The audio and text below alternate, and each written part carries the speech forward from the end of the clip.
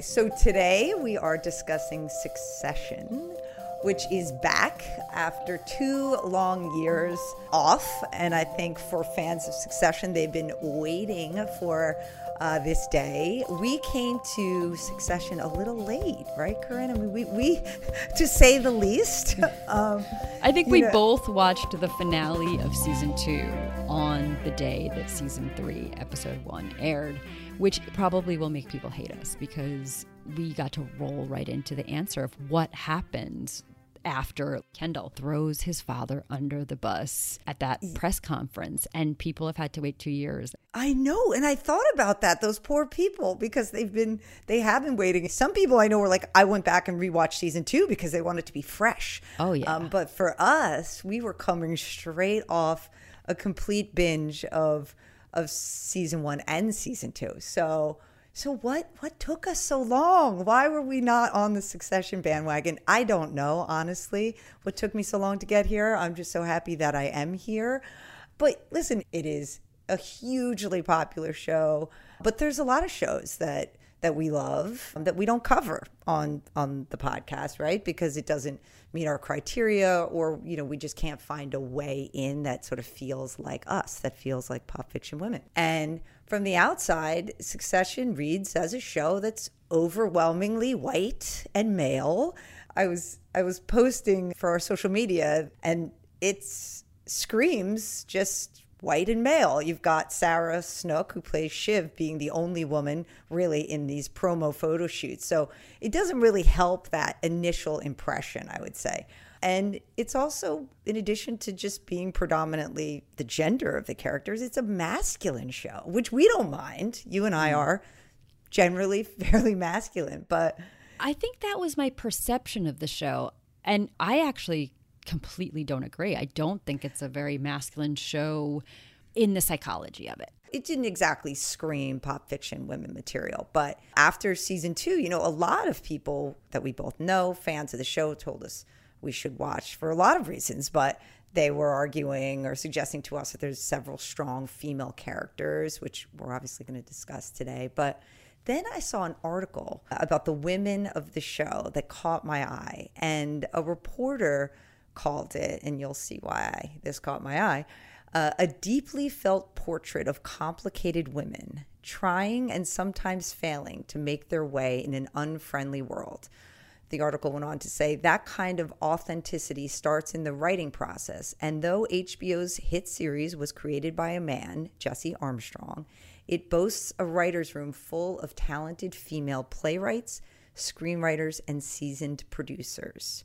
And it turns out that Succession's writing staff is nearly 50% female and includes many women writers that you and I both know and love. So you've got the British playwright Lucy Prebble, who we discussed in connection with our Convince Me to Watch episode on I Hate Susie. She co-wrote that with Billy Piper.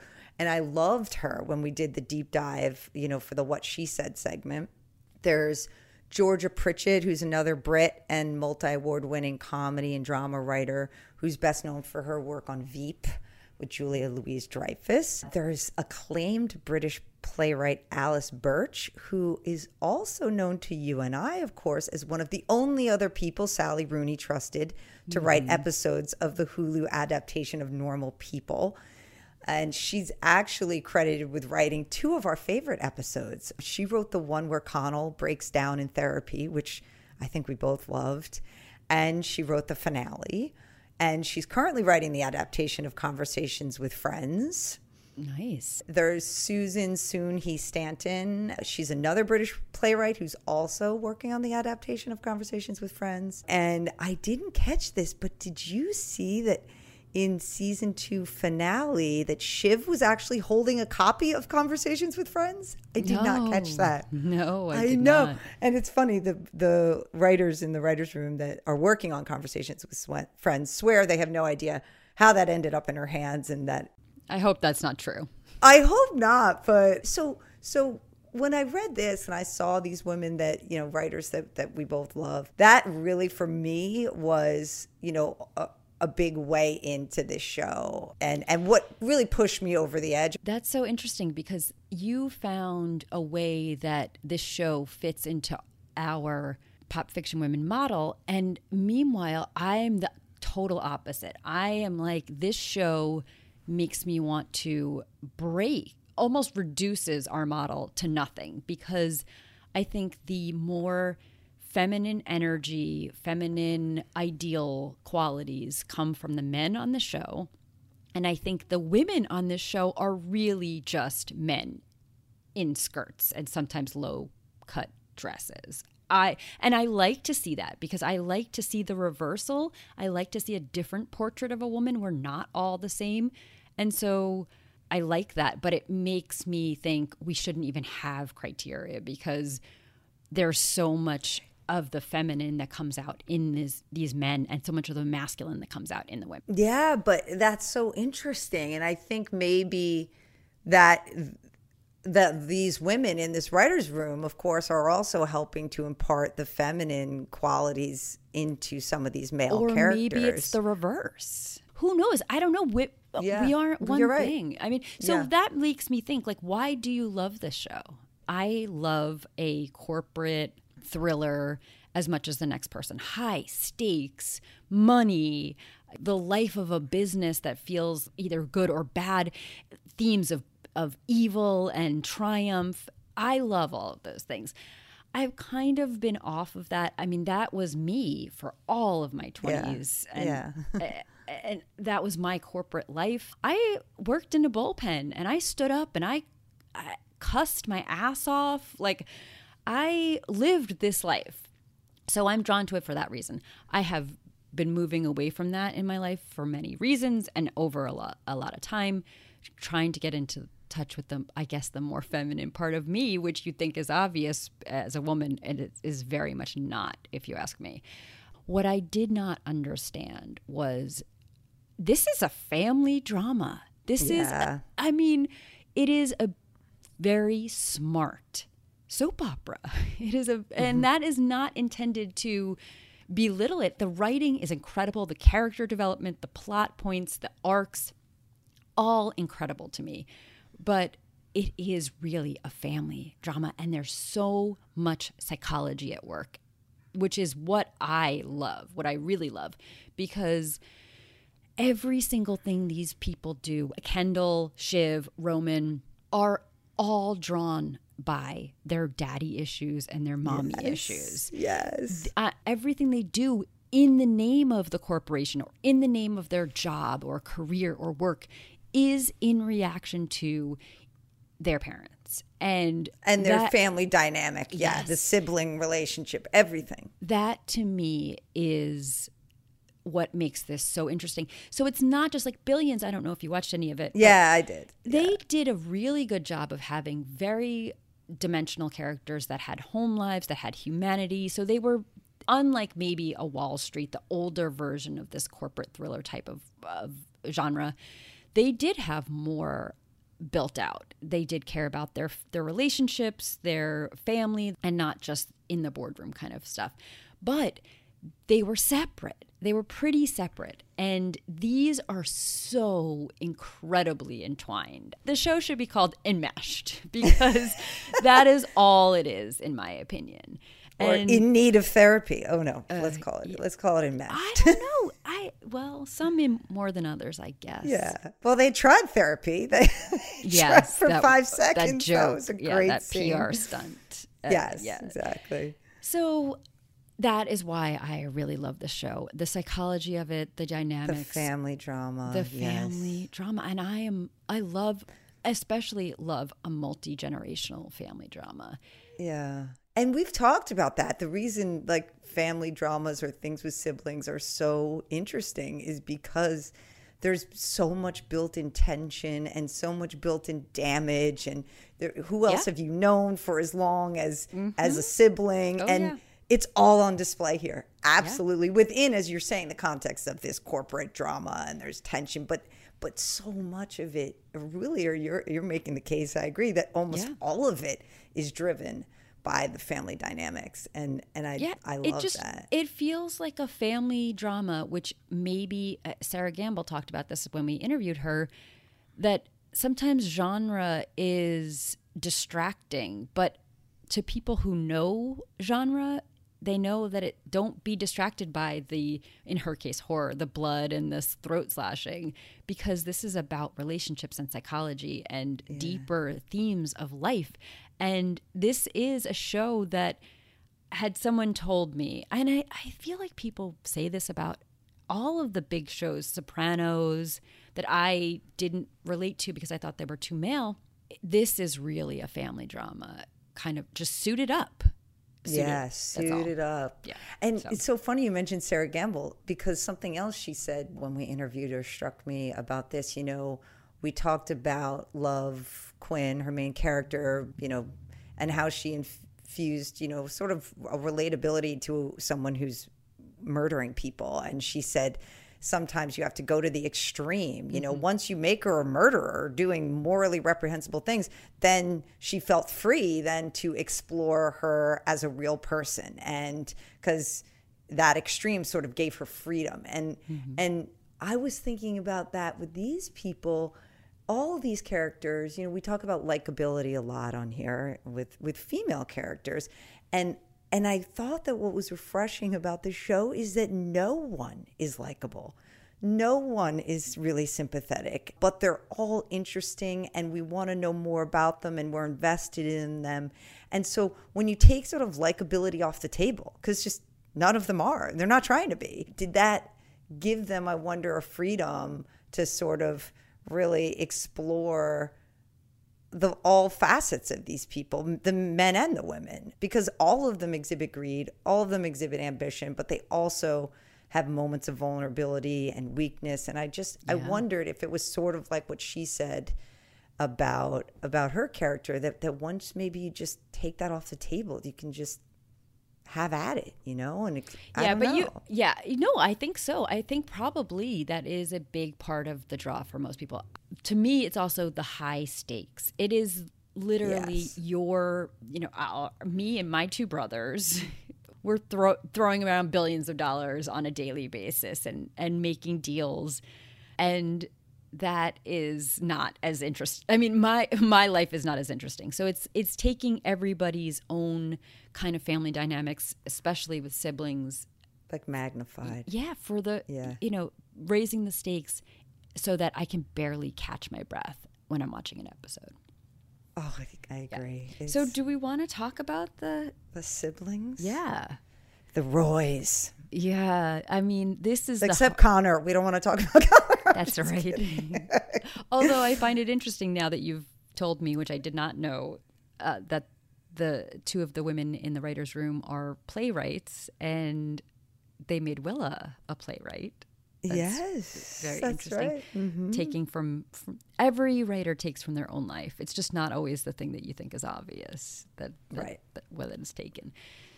So I mean, Kendall, Shiv, Rome. This is the whole of what drives this show for me. The siblings. Yeah, totally.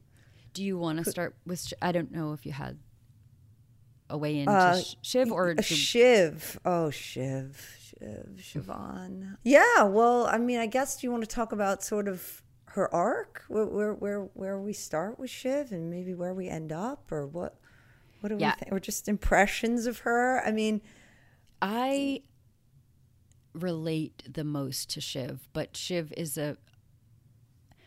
one of those, I'm thinking of the Joan Didion quote that you should stay on good terms with, butchering it, but the idea is you should stay on good terms with all of your past selves. And Siobhan is a past self I would rather not revisit as much. I see so many things where I'm just like, oh, Shiv, you could just do something a little differently here. And I have huge hopes for her that she will get it right, because I think I came into something else besides all of my damage, which I think she just operates out of all of her damage. And so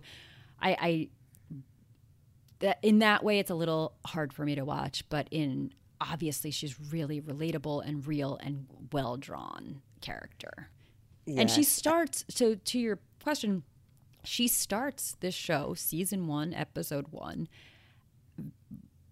more outside of the family. She is just out of the reach of the corporate life and out of the real pull of this patriarch in Logan Roy. And she's not, I mean, they're all in it, but she is more along the lines of a Connor who is just a little bit removed and not quite like the way Logan holds Kendall and Roman as puppets. Right. She's the only one to really have built a career for herself outside of the family's business and sphere of influence. I mean, actually kind of far away. I mean, because she's gone to she's a Democratic aide, more the left wing side when we're presumably supposed to believe that the Roy family is more of the Fox News or whatever. Yes, so Murdoch, so I mean, she's definitely showing her independence there. Like we can't, with anyone with the last name Roy, we can't say she's earned everything on her own merits, but she's tried to sort of make her own way, and she's also the lone woman in the family, so I wouldn't again say she's been marginalized or disenfranchised as compared to most people, but within the Roy family, she is a little bit of sort of, at least in the beginning, the one somewhat on the outside. Yeah, but I don't know. I thought that was solely her choice. So as opposed to like a Connor, who I don't think it's quite his choice. I think he's learned to live with the reality of the situation.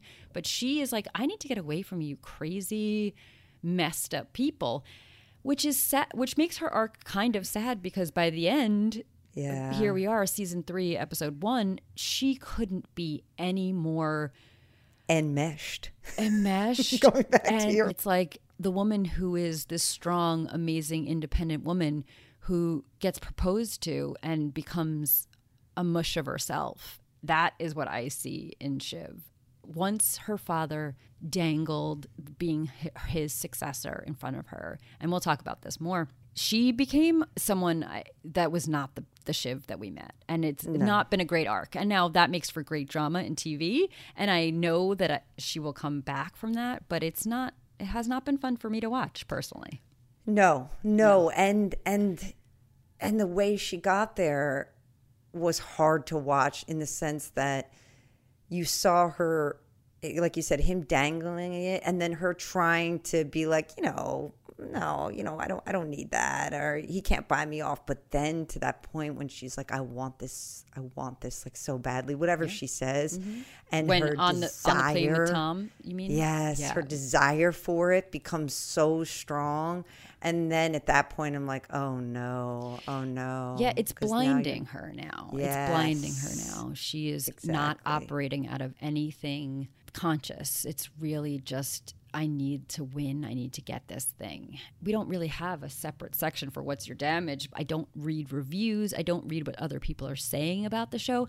I cannot tell you how many hours of research in psychology I did yesterday in preparing to talk about these people. I don't ever talk about that research, which I do for every episode, not to the extent that I have done this one, but my research is never about the show or what or the book or what people are saying about it or what's out there, but more of like into the disciplines of psychology or the person that the creator that we're talking about, whatever it is. So I really went down the rabbit hole of what her daddy issues are here. And I came up with something I had never, that's not true. I've heard of it. It's not as commonly discussed as I think its male counterpart. Have you heard of the Electra complex? No. Yeah. So it's the female version of Oedipus. Oedipus, okay. Right. Which we've got on Kendall's side. But oh, really? Oh, yeah, I'll have to think about that. So. No, I don't. But anyway, go ahead. Okay, yeah. I'll hear about that when you talk about it. So this is her, subconscious that women want to sleep with their fathers because of a poor attachment. This is what I see for Shiv. everything in Shiv's life is the dance of like, are we gonna fuck? And everything, even the language she uses, you see her teetering. Her tipping point is when he pulls her into that office or study in the Hamptons, and he's like, do you want it? And she's like, are you serious? Are you serious? It's like the woman who just knows, like, stay away from men, this kind of guy, because you know you've been burned way too many times and this is not the right situation. Don't even dance, because if you dance, you will become putty. And that is what happens. And everything, but that's every interaction is like, it's almost takes on a romantic quality, and not in a sappy romance novel kind of way, but in a dance of, how can I make you love me to the point where you want to sleep with me and marry me and have this be the end all be all of this dynamic between us. And that's how she acts with her father. She uses terms like jilted lover, like she doesn't want to be out in the cold, like the girl who doesn't get picked up for prom. Right. Everything is in that language of, is he going to dump her? And she plays games like, keep him a little distant, play it cool, don't become that pathetic woman, which is just another refrain of the same thing of like, are we gonna fuck? And not on the same first night, never. Like, let's take some time, let's have me do this training. And so everything, which is not how the other siblings operate, that is hers.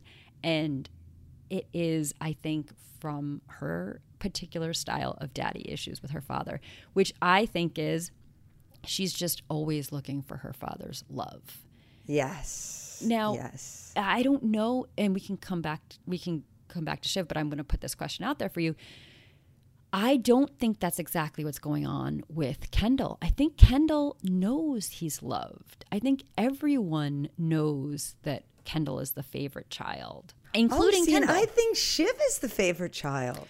So this is my delineation. I think that Kendall is the loved child and Shiv is the respected child. And now there's a lot of love that comes with respect. He obviously respects her. He thinks she's smart, capable. Basically, he's just like, she's too green, if anything. But he loves Kendall. He doesn't respect Kendall, which is part of the problem. Why correct. He can't step up as CEO is because he doesn't respect him.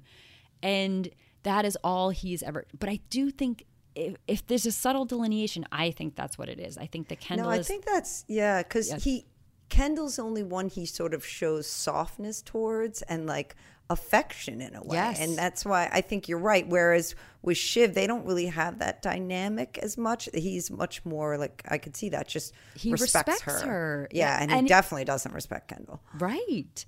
I think that's really the delineation. Now, all of that can fall between a father and a child. All of that can fall under what feels like love.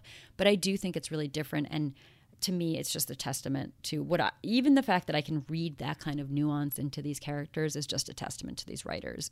It's just brilliant, really brilliant stuff that they've put on the page here. Yeah, I mean, I just saw for her damage just these walls that she's built up, and that is very relatable to me, and I think, one of the walls has been to protect herself against her father. And when he says, as you're talking about at the Summer Palace, like, when he offers it to her and she says, is this real? I just see this wall coming down where she's finally like opening herself up to this idea and could this really be? And her reaction when she accepts, I saw vulnerability and like relief and joy, and like she was, and I'm like, and that's why I was like, oh, this is going to be bad because because of letting her dad in, and I was just like, bad because she's going to get sucked in. Yeah, she's picking the wrong, the man who's going to do.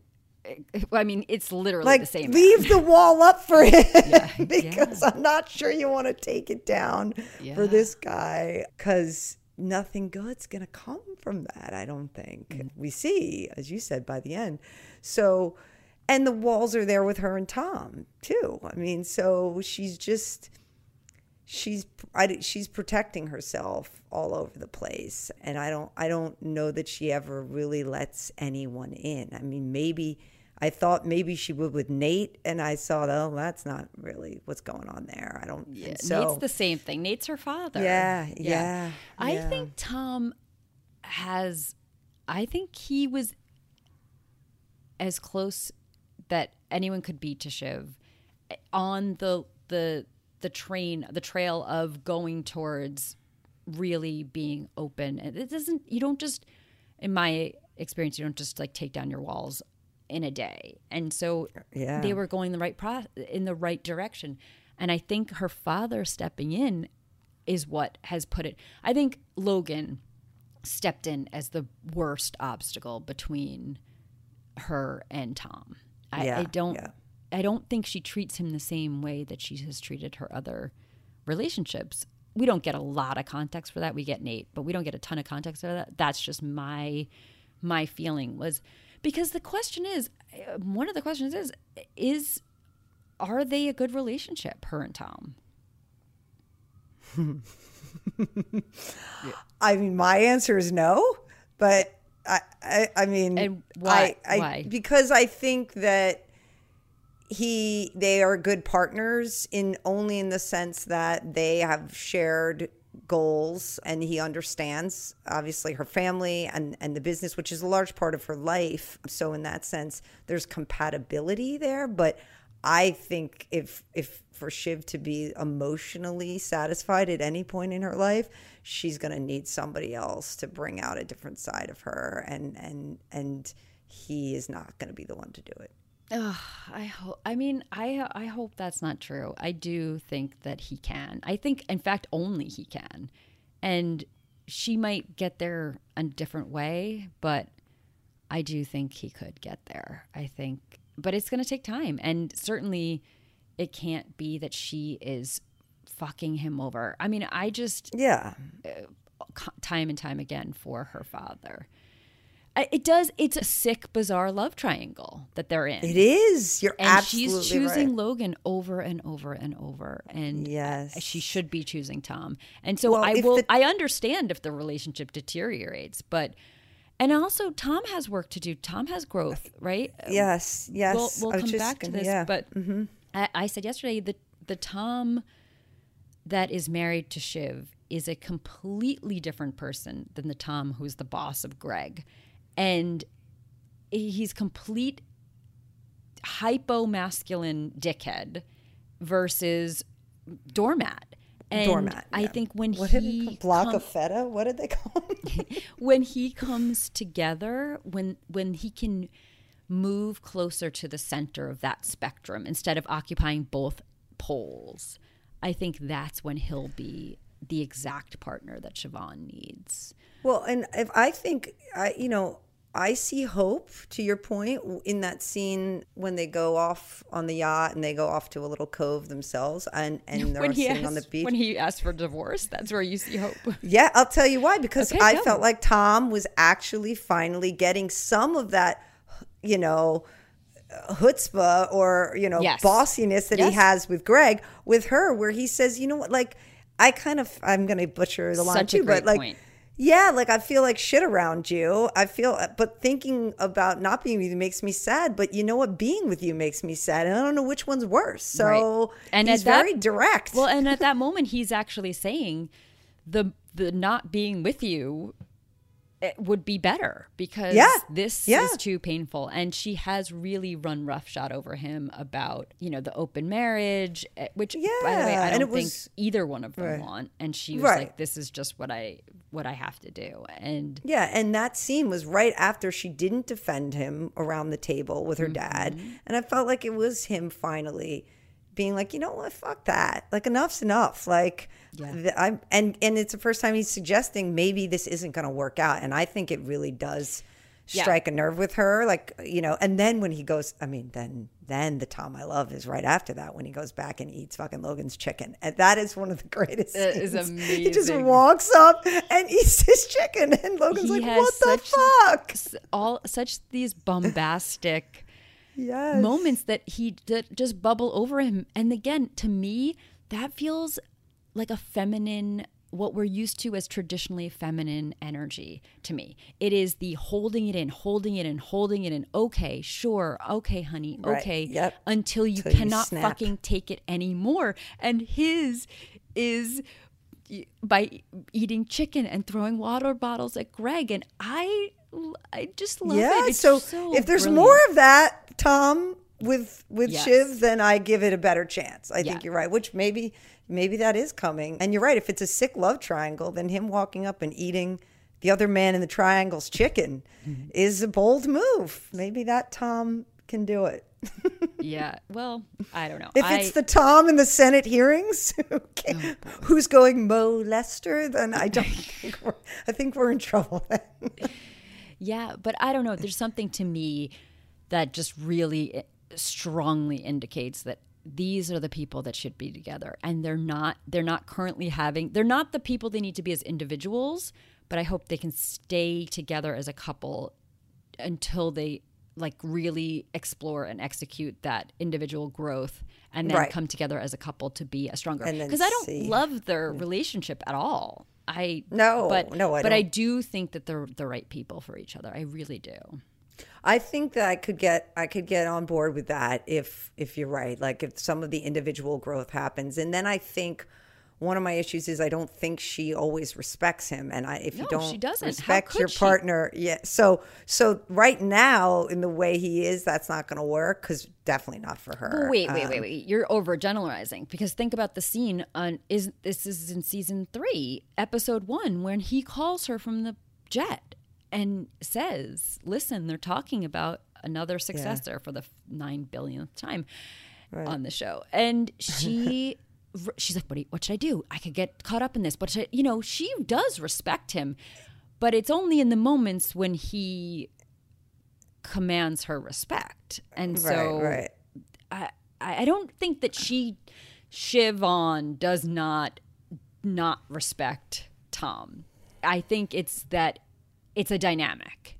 Yeah, there are moments. I don't think it's a whole hog thing. But yeah, there are definitely moments when she doesn't respect him and just chooses to walk all over him in such a heartbreaking and terrible way. But I don't know. I think that's also part of her growth. I think she needs to walk over somebody, and I'd love it to be the same person who eventually says, you have to stop this, Shiv. I want to say you have to stop this, Shiv, in so many aspects of her life. I think you think what you're doing is so liberated and free, and really you're so trapped and scared and insecure. And so I want her to stop doing that, and I would love for it to be Tom who kind of gets that through to her. The love of a good man, not her father. He could. She's still chasing the love of her father, and if she accepted the love of a good man like Tom, and he was able to make her feel secure, I think this is the ideal. Then we could free her from the daddy stuff. Yeah. Because right now, doing his bidding and whatnot is not the right place for her. But let's just say then, bring it up to date. Do you think Shiv now, from episode 1 of season 3, is she going to go to Kendall's camp? Like he called her, and I took it to mean like that maybe she was on her way to him. And then is she leaving Daddy's side? I don't know. I don't know. Good question. It's hard for me to separate the two. I think Kendall's on the fucking sinking ship. And we'll see. Yeah. We'll see. Hopefully they'll turn it around, because how many times can Kendall be the sinking ship? But I think, truthfully, honestly, I think she just wants to be on the side of the winner, and she wants to be on the side of the winner where she can be on top. And I don't know. If she does come to Kendall and accepts maybe a more number 2 position, maybe that's personal growth for her. But right now, I still think it's all eyes on the prize. Yeah, exactly. They all do. Yeah. Well, not Roman. I mean, that is the best scene of episode 1 in season 3, when he calls his dad and is like, I want this. But if it's not me, maybe it's Jerry's time, blah, blah, blah, blah, blah. And he goes on, and he's compelling, and he's clear, and he's like, he says in no uncertain terms, I want this. But also says all this other stuff. And he hangs up. And Logan's response is so fucking brilliant. Roman's out. Yep. That's it. Roman's out. Because Roman was suggesting it be like a duo. And I think the minute Roman was talking up someone else, his dad was like, fuck it, you're done. Yeah. Yeah. Yeah. Yeah. Yeah. So, you can't. That doesn't comport with Logan's view of the world. It's you. And Roman talking positively about another person is weak, I guess, or just. I think he just sees, unlike, since I've already delineated Shiv and Kendall, I think he both loves and respects Roman as a child. Yeah. And you do not, the love and respect that you give an adult is not the same love and respect. It has such limitations. It is very conditional, the way that you love and respect a child. You can't just be like, oh, I love and respect you, so, do whatever you need to do for yourself. You don't trust their decisions. There is something implicit about trusting a child. It only can go so far, right? You don't respect their decisions because you understand that they don't have the experience. They're limited. They can't. So you can try to help them, make their own decision and then guide that decision a little better.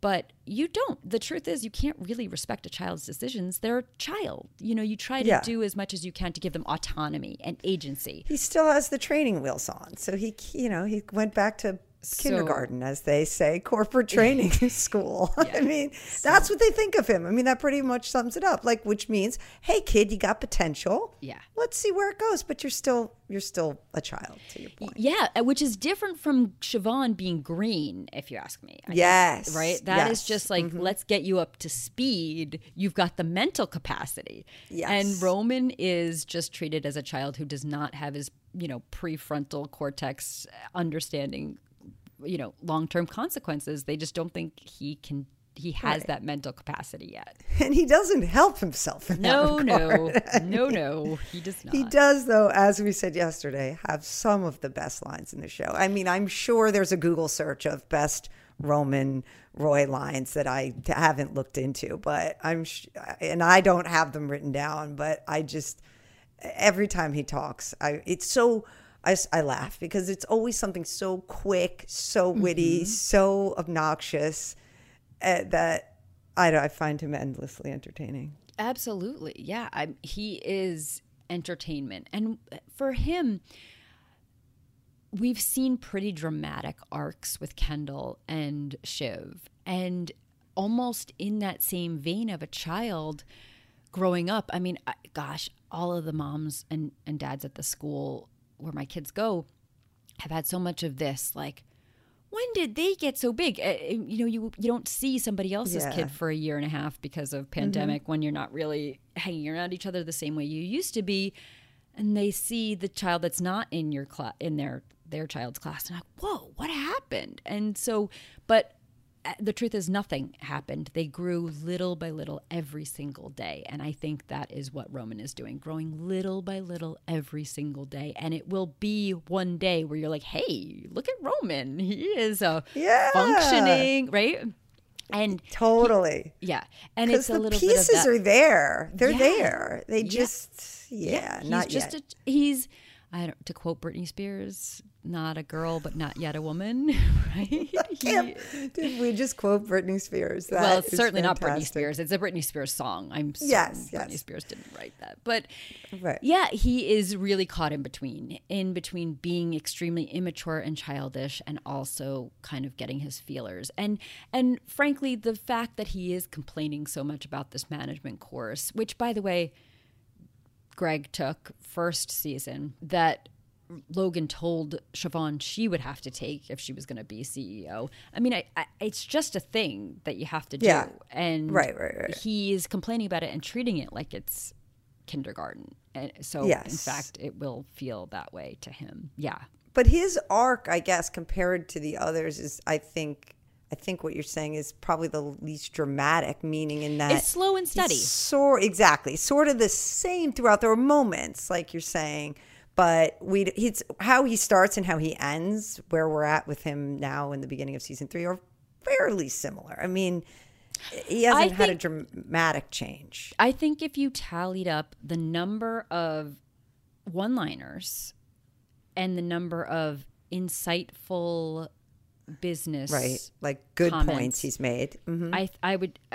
I'm just playing with numbers. Season 1, you're going to have 25 one-liners and one good business idea. Mm-hmm. And I think in season 3, and even in season 2 was closer. It was like maybe it's 10 and 5, right? Like, so he's cutting down on the one-liners, and he is upping up on the actually helpful, useful corporate business. Yeah, what's really insight. Coming through, I think you're right, is his instincts are proving to be stronger, and he's a lot of the things, the good business points in his column come from his instincts, not because he's really done the work or the research or the way that Kendall does. It's more his gut, and you see that towards the end with that deal, that Growing Private deal, and that money, and he was just like, Dad, don't do it. Like, absolutely. You know, like, and even though he could have been the hero, you know, meaning like, oh, Kendall, good job. Roman, good job. You got the money. I mean, you had to suffer a hostage attack to get it. That's what Carl was. That's where he was going with it. He absolutely was. They were all boosting him up, but he knew it. He knew in his gut it was not going to work. Which is why I said, or if I didn't say it, the most feminine character with the feminine energy, the feminine qualities, is Roman.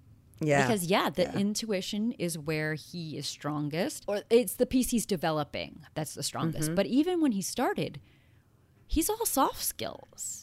He is. I can. Oh yeah, right. He took those people out for drinks to get information on Vaulter, because I'm not reading the proxy. Fuck that. I'm gonna go talk to the people and find out they're unionizing or whatever. And who said it to him? Was it for? I mean, each of these deals blurs, especially when you watch it all together. But like, which one was it where Logan was like, or somebody said you got to get him in bed, and he knows how to get him in bed. Right? Yes. There's the fucking them, but then there's the getting them in bed, and the getting them in bed is harder. And Roman is really good at that. We could talk about whether he can't fuck them, but when he gets right, there. but we can, because that's just also another interesting aspect of Roman's, I guess, damage is the sexual dysfunction, and what that's sort of a vulnerability in him in a way that I found surprising. And we don't really know what the deal is there, like how this happened or what. It just, to me, it comes across as so sort of brash and sarcastic and whatever, but then to also have this issue that he doesn't seem to care when the girlfriend talks about it in front of people. I don't know. And he can't get off unless, Jerry's being belittling and mean to him and criticizing him. Yeah. Talk about some damage there, as opposed to a girlfriend who's actually trying to talk what we would say more typically, like sexually to him. It's a fascinating element of his character. Yeah, I mean, and I don't think it's any shock that it is, like, to me, I don't know. Well, I mean, this whole family is so fucked up, but I think Kendall has more mommy issues. Shiv has the daddy issues, and which means poor attachment with that particular parent, and and Roman just is nowhere land. And I don't think it is any coincidence that the person he wants to do this with is Jerry, who is the only woman who she's a mother figure to him. She is nurturing. She looks out for him. She supports him. She throws his name into the ring. And when there's that moment, and I'm totally forgetting what it is, there's that moment where they're alone in a room with Logan and I think it's Rhea, and she's like, no, it's gotta be Roman. It's gotta be Roman. And she is the maternal figure to him. She's nurturing. She's supportive. She is going to bat for him the way a mother would. But then she does this weird, and that is what makes him vulnerable. That is his piece of growth, I think. Like, to attach to a mother in an appropriate way would heal a lot of his old shit. But then it's also very uncomfortable. So what does he do? He asks her to belittle him, which is what he's comfortable with, because that's how his dad treats him. So, yes, exactly. So it's this weird, he has both mommy and daddy issues here. He's like going towards the growth, but also the damage that he already has, which is, I can only do this if I feel like a naughty child who is being, reprimanded. Yeah. And yelled at and belittled as a child from Jerry in particular. Because I don't know, right. He hasn't asked Tabitha to do that. No, he hasn't asked any of the other, right? So I do think that there's something. Because if that's all he needed, he could tell every woman he's with, just, you know, be an asshole to me, scold me, tell me I'm a dirty little pig or whatever the hell she called. Yeah, you're right. It's not going to work from anybody else. It has to come from Jerry. Not the way it from does. a parental figure. You're saying a mother figure. Because by the way, I mean, his mother wasn't nice to him either. I mean, it's not like they're fucked from both sides in the Roy family. Yeah, but I think one more than the other. Like I said, I think Shiv feels more detached from her mother's shit than anybody else. So I meant she has it worse for her daddy, Kendall has it worse for mommy, and Roman has both. Yeah. But Kendall, what I was saying before with the Oedipus, that also, the aspect that I think he has too because of that is then he has hatred for the same-sex parent, for the father. That's the another part of the Oedipus complex. It's like, if you obsession with your mother, right, but then hatred for the father. So right. Oh, so maybe that's maybe that's and I think that maybe what Shiv too. She just feels a little bit more. You're right. Yeah. Yep. Although I just think with her mom, I think you're right. It's just detached from her. Yeah. But she does hate her. More Think about the hatred. wedding. Mom, are you going around telling people, asking people how long it's going to last? Stop it. Oh, yeah. I mean, I don't think her hatred isn't the same way. Yeah. But I don't even know, though. So you think Kendall hates Logan? I don't. Yeah. I don't. Oh, I do. I don't see that. I think he's desperate for his respect.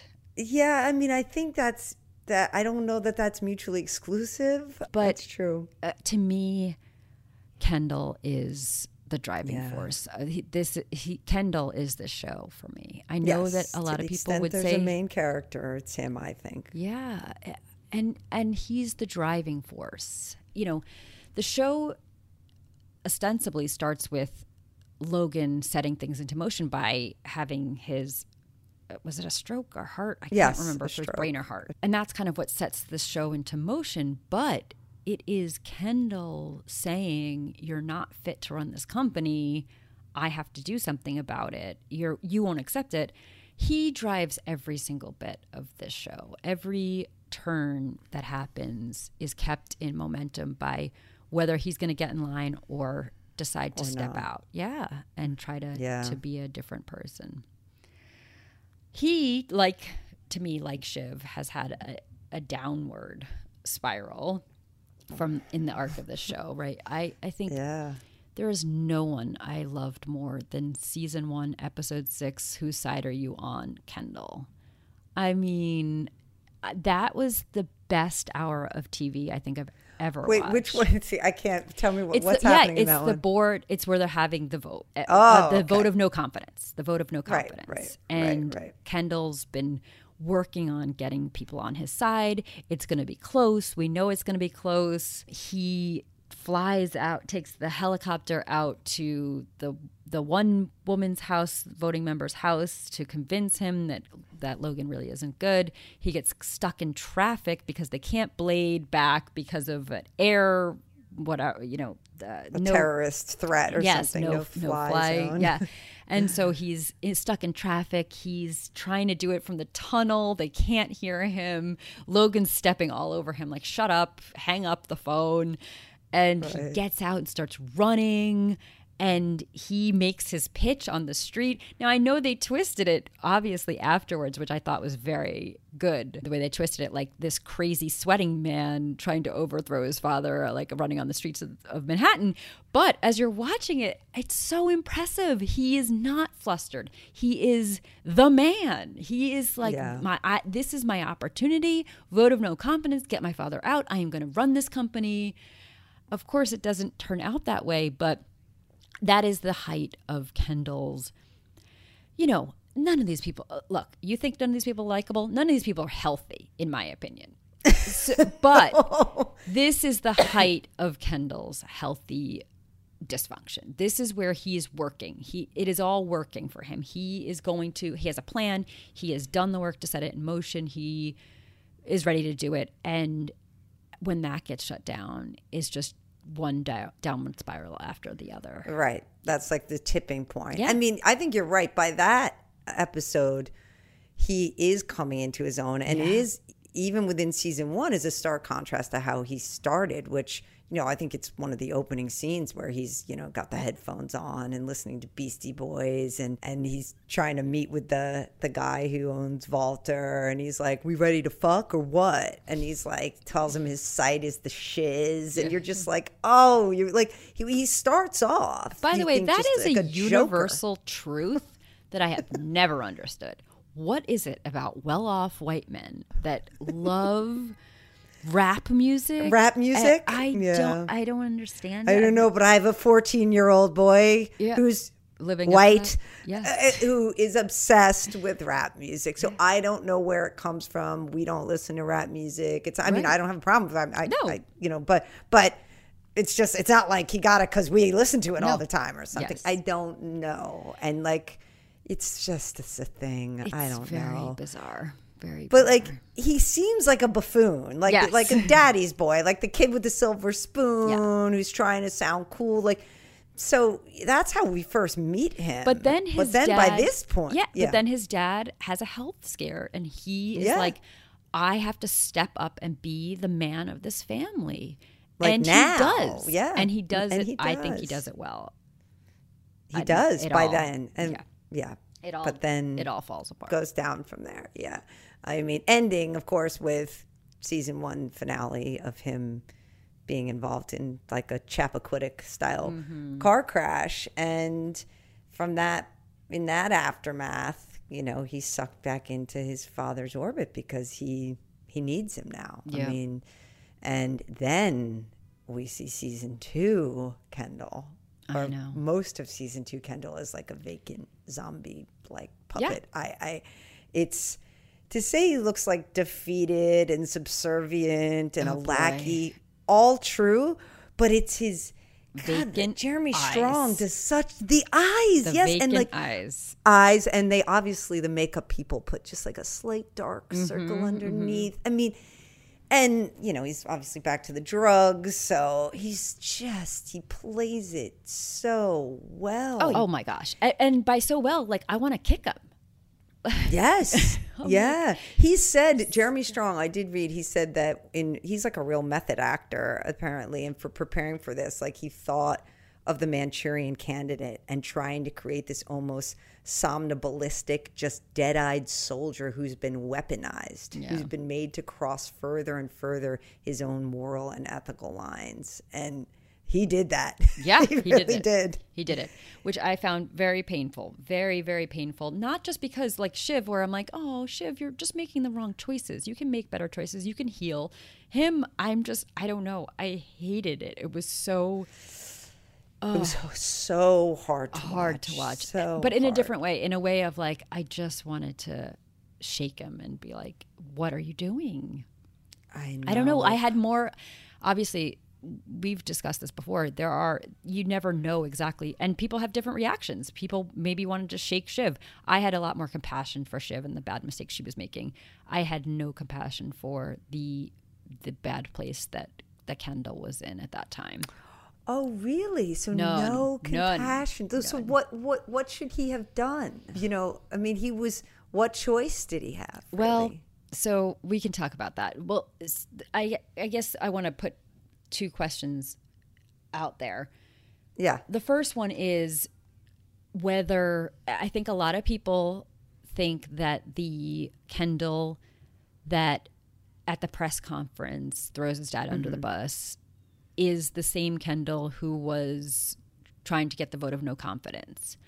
I do not see them as the same person at all. I think the reasons why, I mean, all of it's dysfunction. So I'm not going to pretend like season 1, episode 6, whose side are you on? The vote of no confidence Kendall was a purely healthy Kendall, but he really was doing what he thought he should do, for himself, selfishly, but also in some twisted way, really, for the company. And this one is not. He is not. He's just fighting here. He's just he's just being vindictive to his dad. Yes, and vindictive, exactly. Yeah, and that is not the same to me. I don't know that I will have more compassion for him. I don't see him going in that direction. Who knows?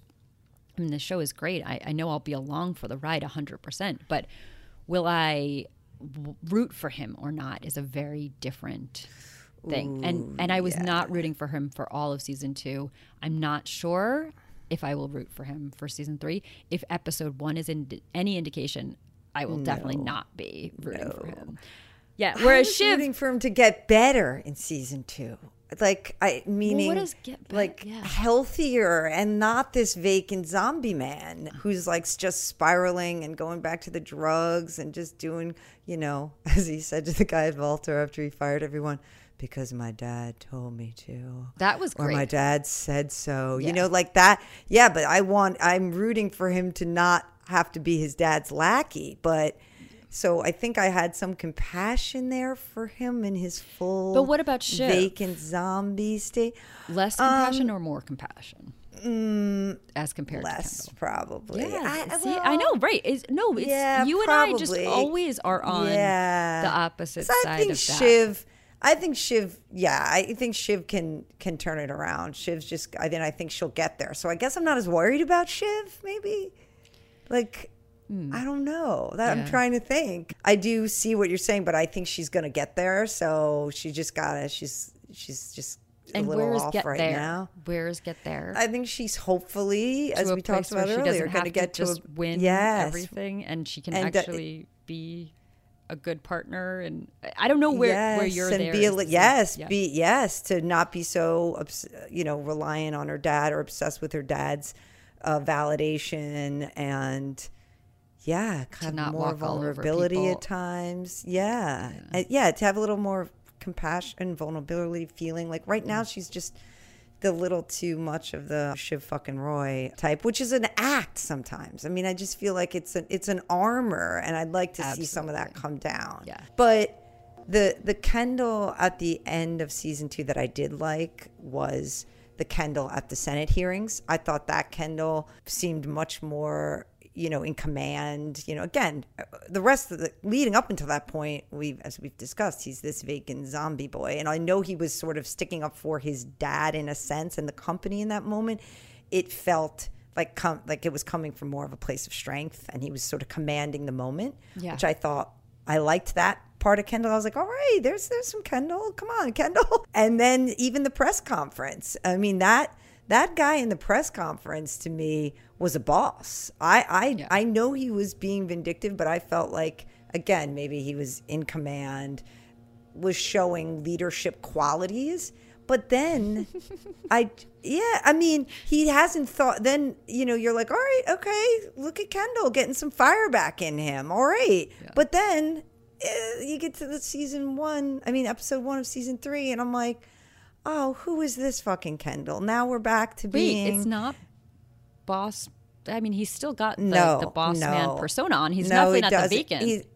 He's not the vacant, but he's back to almost being more like the manic, cokey, teen-talking Kendall of season 1, who to me is not... and not the good part, not episode 6 that you're talking about. The pre-dad health scare. Right. Now you realize he doesn't know what the fuck he's doing here. Like, he's got no real plan. Right.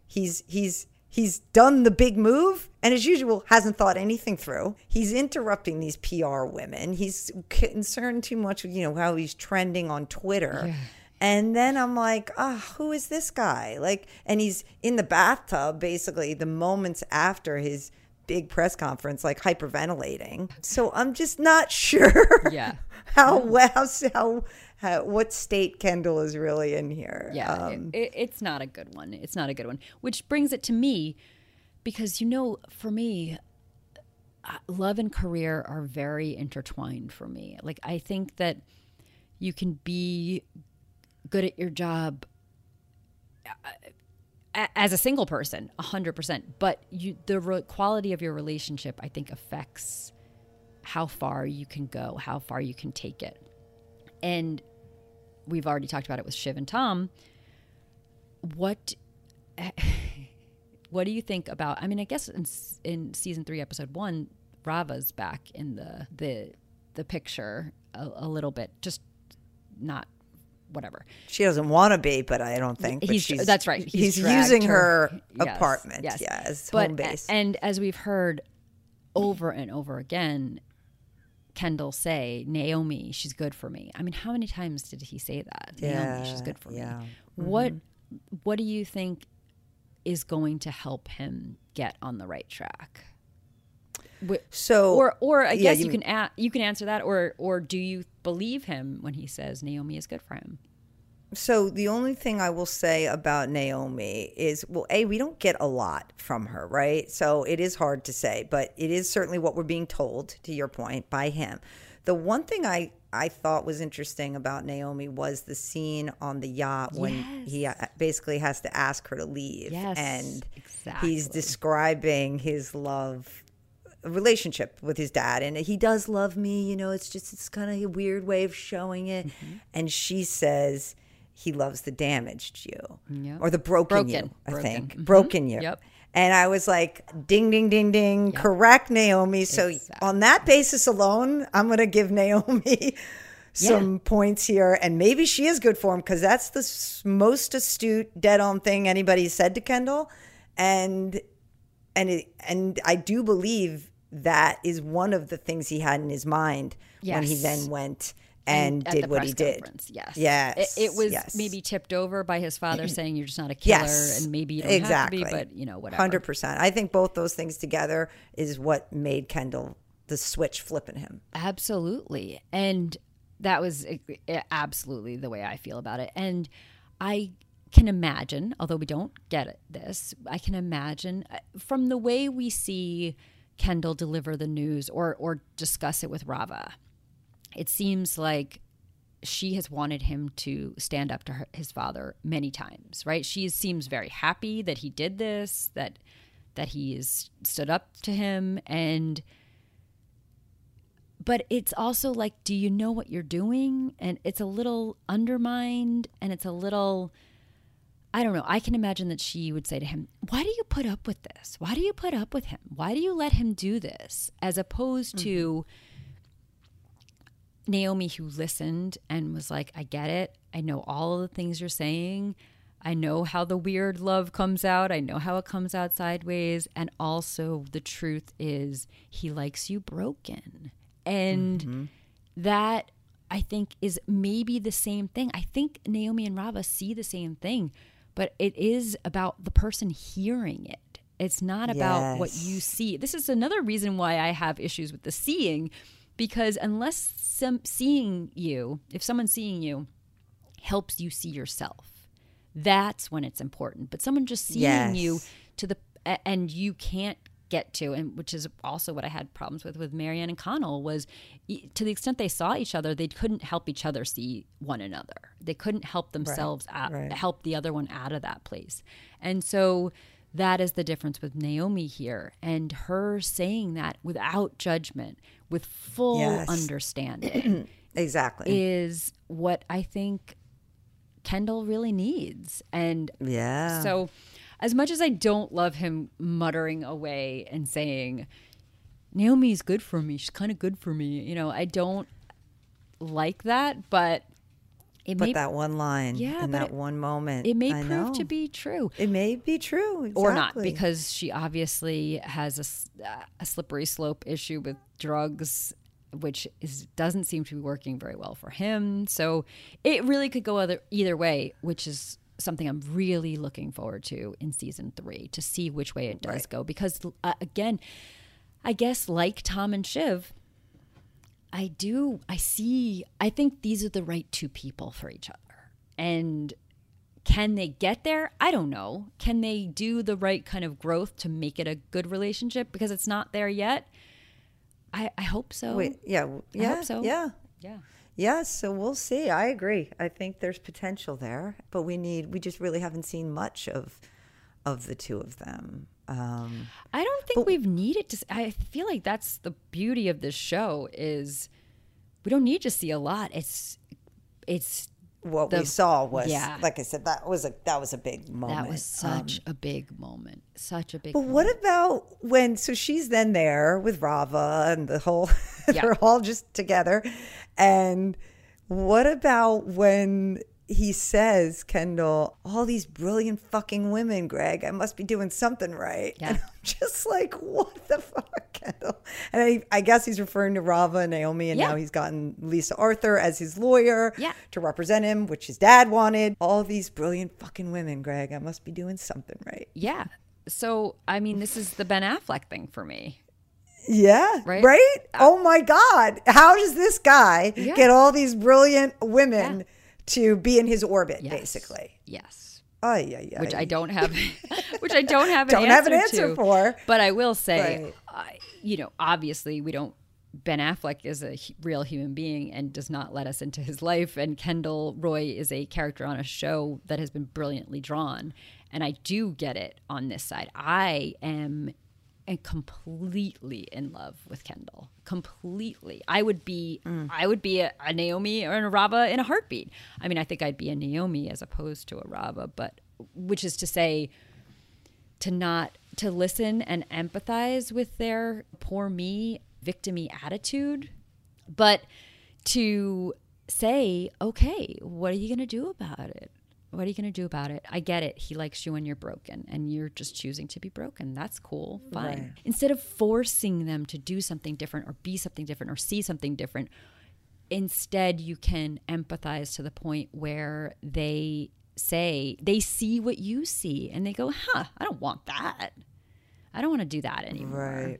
Right.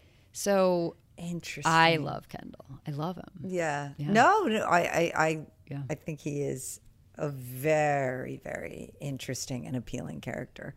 Yes. But I don't know if the Kendall I'm seeing right now I'm rooting for, but I mean, no. It doesn't even matter because I'm just so interested to see where the hell it's going to go. Oh, totally. Yeah.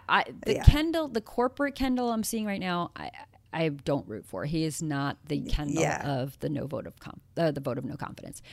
I do think he can get to even better places if Naomi really is the right partner for him. So in some ways I have no hope, and in other ways I have more hope than ever. So right. So we'll see. Yeah. Yes. Well, what about Jerry? We haven't talked about Jerry other than, I guess, just to say with Roman. Yeah, with Roman, right? But her character is another archetype, right? And there's also Holly Hunter, a different archetype. Mm-hmm. Jerry is loyal, but also very independent, not needy. She's not, I mean, she does work for Logan.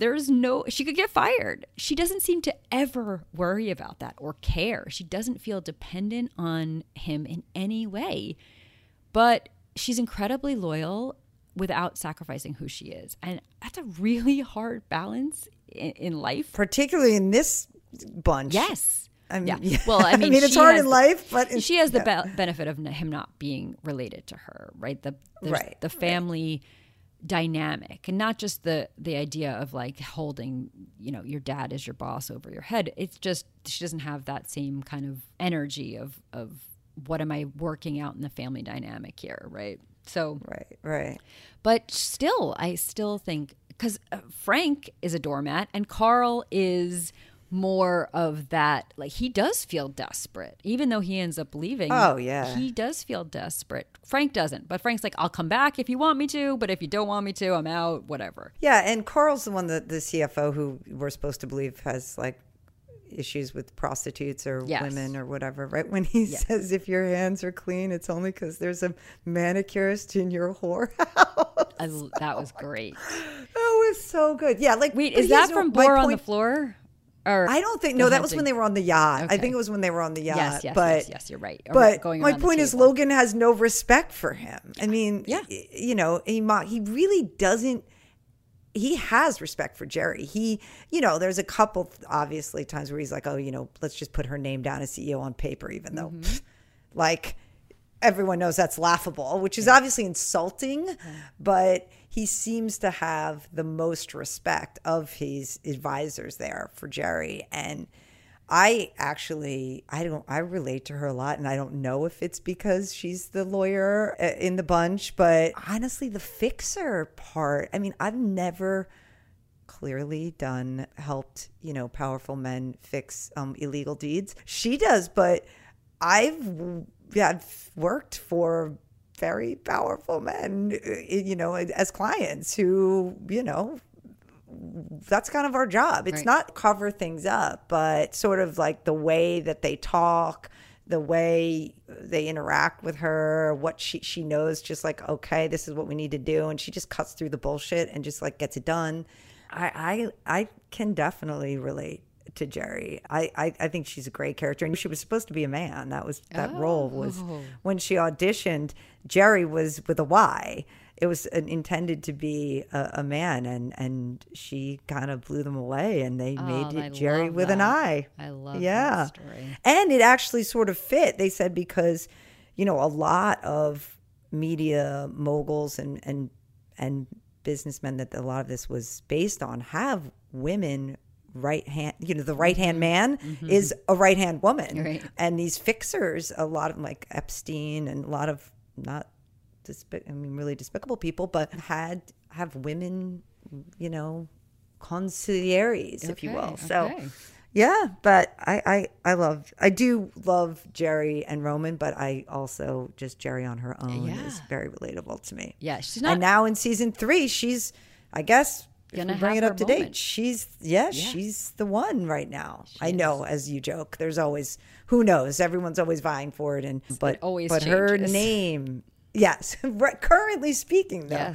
it is Jerry. Yes, I don't relate to her, and that is great writing when you relate to her and I don't, and I still am so compelled by her, and I love watching her and what she's going to do. I don't want to ignore the sibling arc on this show too. I mean, when they're in the hospital, the siblings, we've talked about individuals in a relationship, and then also the relationship as a thing. And this same goes for the siblings. They are 3 people or 4 people really, but they have their own dynamic, and we see it from the beginning to the end, the beginning of season 1 to now season 3. They're maturing a little bit. They're leaning on each other in the right ways. You know, in the beginning, there's that amazing scene when they're at the hospital and Shiv and Roman actually get into a physical scuffle the way siblings do, not a real like street fight. They get into it physically the way siblings do. And the best part of the moment for me was Tom comes in, and when I was watching it with my husband Ian, he said, "This is me when I watch you and your brother fight." And Tom opens the door, sees them fighting, and walks right out. He's like, "You guys got that handled. I don't understand what's going on. I'm just gonna be over here. I'll be back later." And I thought all of that was so true to real life. And I mean, I think my brother and I stopped getting into physical scuffles maybe when we became parents, because like then your kids do it for you. I don't know, you're too busy breaking up other people's fights to get in your own fights. But we definitely kept that into adulthood, and It just physical scuffles. Yeah, it's just the way the it. siblings are, and she's slapping and noogies and like, oh God, and so right. See, ours in my family dynamic that I relate to of the Roys is the biting sarcasm and just the inability to actually speak to each other that kindly ever, or if it's like rare moments. Yeah, it's like rare moments where people are like, wait, oh shit, you're being serious, like. I forget, like whenever Kendall told Roman like he did a good job or something, he was like, oh shit, like you're actually, where's the punchline? So that's what and he's mean. Like, no, I meant it. Yeah, that is the arc that they're showing us. I mean, and maybe all of those things still existed before, and maybe they're still going to get into a little physical scuffles, but what they're showing us on the show is this really pre-verbal way of communicating. Yes. Up to true moments of solidarity and hugs, and it's all on the yacht when they're like kind of laying together on those cushions, or before her wedding when she calls everybody in, and I don't know, they have more of those moments, and it is the dynamic between the siblings is maturing and growing. Yes, it is the way the people are too. So yes, I like that. I love that. It's like you're all a bunch of assholes, but you're my assholes, So like, and I just feel like we don't see that. This is where I'm saying it's a real family saga drama. The show is the fact that the sibling dynamic has its own arc is where. I mean, maybe on shows like Brothers and Sisters a long time ago, and maybe ones that are really about siblings. This isn't a show about siblings, but it has a real arc for their dynamic and for their growth. And that the fact that they're moving on all of these levels is just what makes the show, I mean, one of the best I've ever watched. So, yeah. Yeah. It's got it all. Yeah. What else? Well, were there any scenes that we haven't talked about that based on the characters? I guess is there any ones that, I mean, a lot have jumped out we've worked in. I mean, I know I said it before, but I think the best hour of television I've ever watched was season 1, episode 6, when the vote. But if there's a second best hour, it is the hunting episode when they're in Prague. AKA Bore on the Floor. I mean, I love the psychological fuckery. Yes, that the happens. Fuckery, exactly. Happens in that again, to your point of this being the thing that you love most, being the psychology, that is nowhere more evident than Bore on the Floor. And I love... It's fucking crazy. In more amateur hands, I see that happening. The play acting version is Tom with the footstool, right? That's Tom's like, I know how to be a Wall Street He-Man. This is what we do. We go out and we drink a lot of whiskey and we get tables and bottles, and that is amateur hour play acting He-Man. And Logan Roy just is. And so this is at the table, phones out of the room, get on the floor, eat the sausage, make piggy noises. Holy shit. It's just... Someone called it like Guantanamo level act of humiliation, and it really is. Like, there's humiliating someone, and then there's this, which is, like you said, just total fuckery. That is so right. This was true psychological damage. Yeah. Yes. And I enjoyed watching it, knowing it was all fake. I enjoyed watching it very much. Right. No, I love that one. That one's, I mean, I think legendary at this point. I was telling you before, my husband kept going, did you get to Bore on the Floor? And I'm like, I don't think there's an episode called Bore on the Floor, but that's because that's what people know of it. Yeah. I mean, how many times does he say it? Shout it. Scream it. I know. Yeah. His voice too. Yeah. Oh my God, that so booming, good. Commanding voice. So perfectly cast. I love the safe room episode too. And I know, we've talked about it a little bit, but there's so much. First of all, just the fact that Tom's in the wrong safe room. He's like, no, I'm in the safe room. It's like, no. Siobhan's like, no, we're in the safe room. And you see them in that like luxury palace safe room. And he's just like in like a fucking that has like literal like hall. steel walls, like an actual safe. Right. And he is in an interior office space with a security guard. That is not a safe room. Exactly. And like Greg's just trying to like tell him that he wants, a new job and that, and he's like, are you breaking up with me? I mean, are you breaking up with me?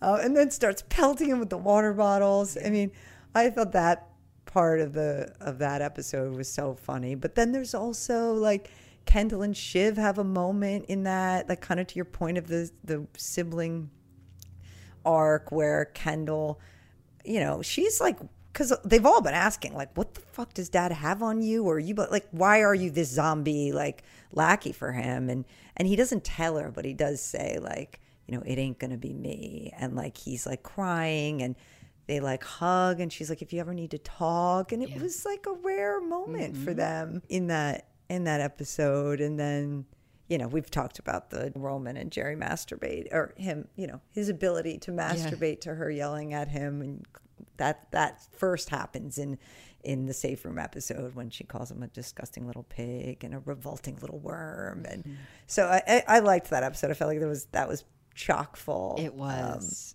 chock full of good TV stuff. Yeah. If we still had a cringiest scene, if we still did that, like cringiest, I gotta mention Kendall's rapping, the OG, L to the OG.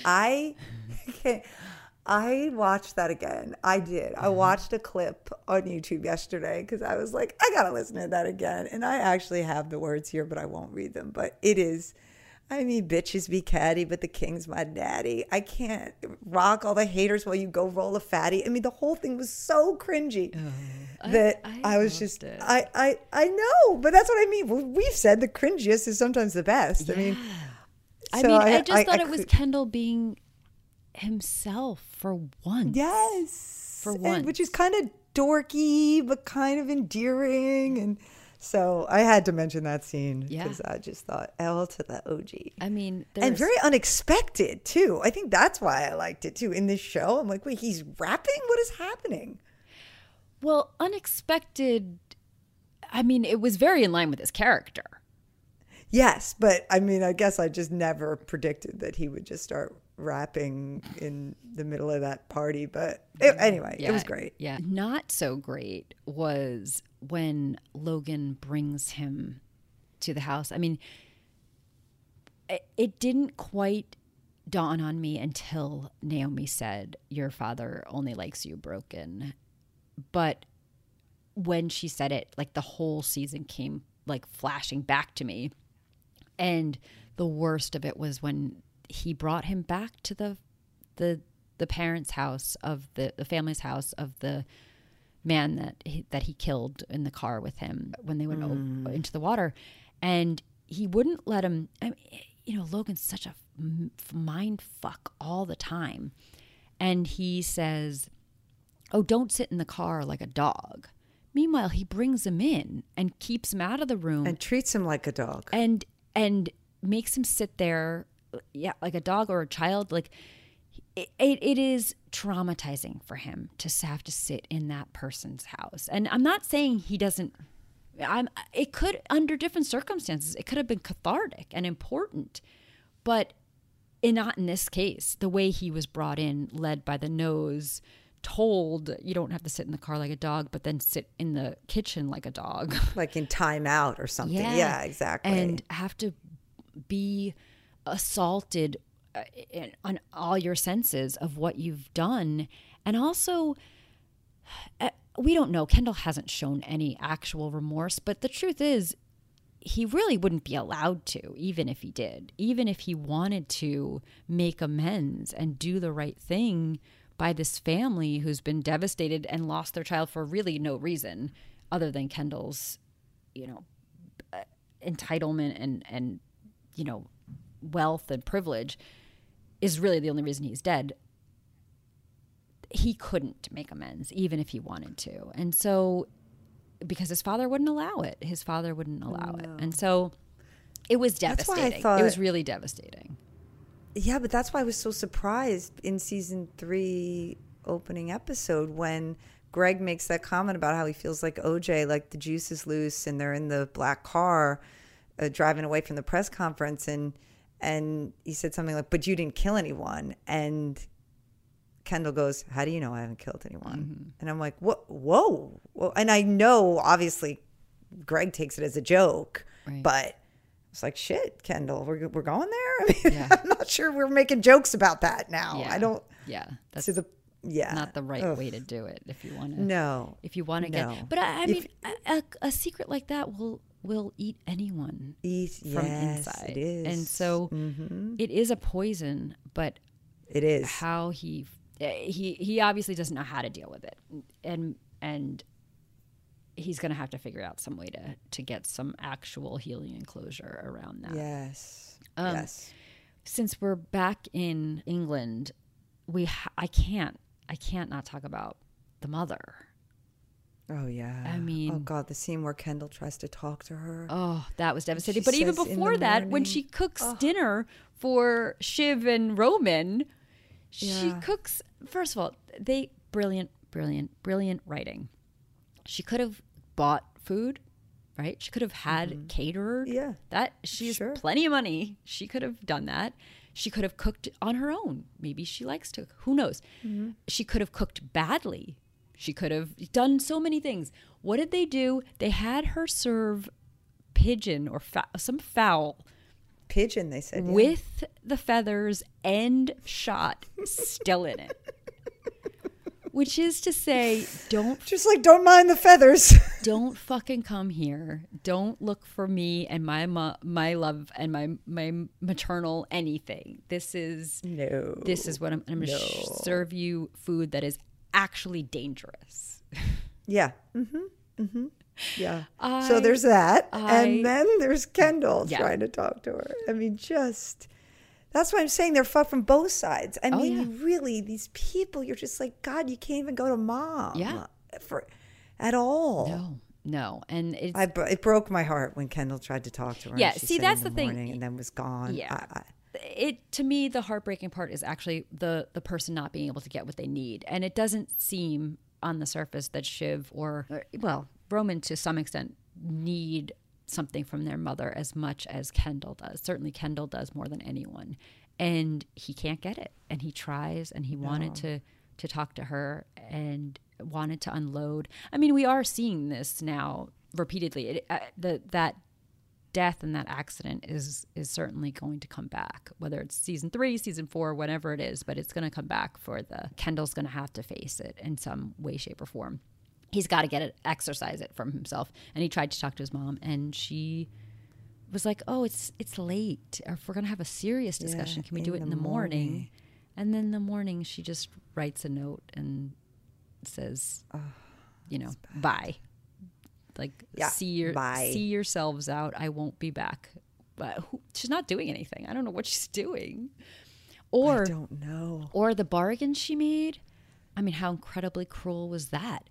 She was like, Oof. all I want to get to vote Logan's way is to take something from him that matters. And that is either his most precious house or time with the kids. She doesn't even care. Like, I guarantee they never go there for Christmas. She just wants to say, which one are you more willing to give up, your precious house or your precious kids? And he was willing to give up his precious kids for Christmas every year. Mm-hmm. And that's devastating. I was just cruel so that they can get it from both sides again. Yeah. Mm-hmm. Yeah. And he has it too, Logan. Because the mommy issues. We don't know his mother or anything really about her, but we know that he was I think it's just in this season 3, episode 1, when Kendall turns on him in this way. They ask him, how is he, after he gets off the helicopter, and he's like, just muttering a lot about his mother. Yeah, which is like never good. No, never good. Oh, that was also cruel when Kendall told Holly Hunter's character to mention the mother and the sister. So there's a lot of family shit, multi-generational family drama going on, and I can't get enough of it, for sure. I love it. Yeah. So, I mean, we're getting into season 3 here. We've talked about where we're at. I know that we're going to have some guest appearances. Adrian Brody, Alexander Skarsgård is going to be in it. We've got the new PR women. We've got the the lawyer Lisa Arthur. So we're gonna see. I don't know what's gonna happen, but I'm excited. I know. I'm so excited. I'm so glad we're on the Succession bandwagon. Finally, I know. Yes. Yeah, and Naomi, we'll see. Naomi. Naomi. It's as funny as I've talked about the family saga part of it. I am most interested to see where Kendall and Naomi and Tom and Shiv go, and how that goes. Yes. And I'm sure we'll talk about it in future episodes, but you can't make a Tomlet without cracking some Gregs. I love it. Roman is not the only one with some one-liners. This has been Pop Fiction Women with Corinne and Kate. If you enjoyed this show, please tell the complicated women in your life. And the men who love them. Yes, tell them to listen.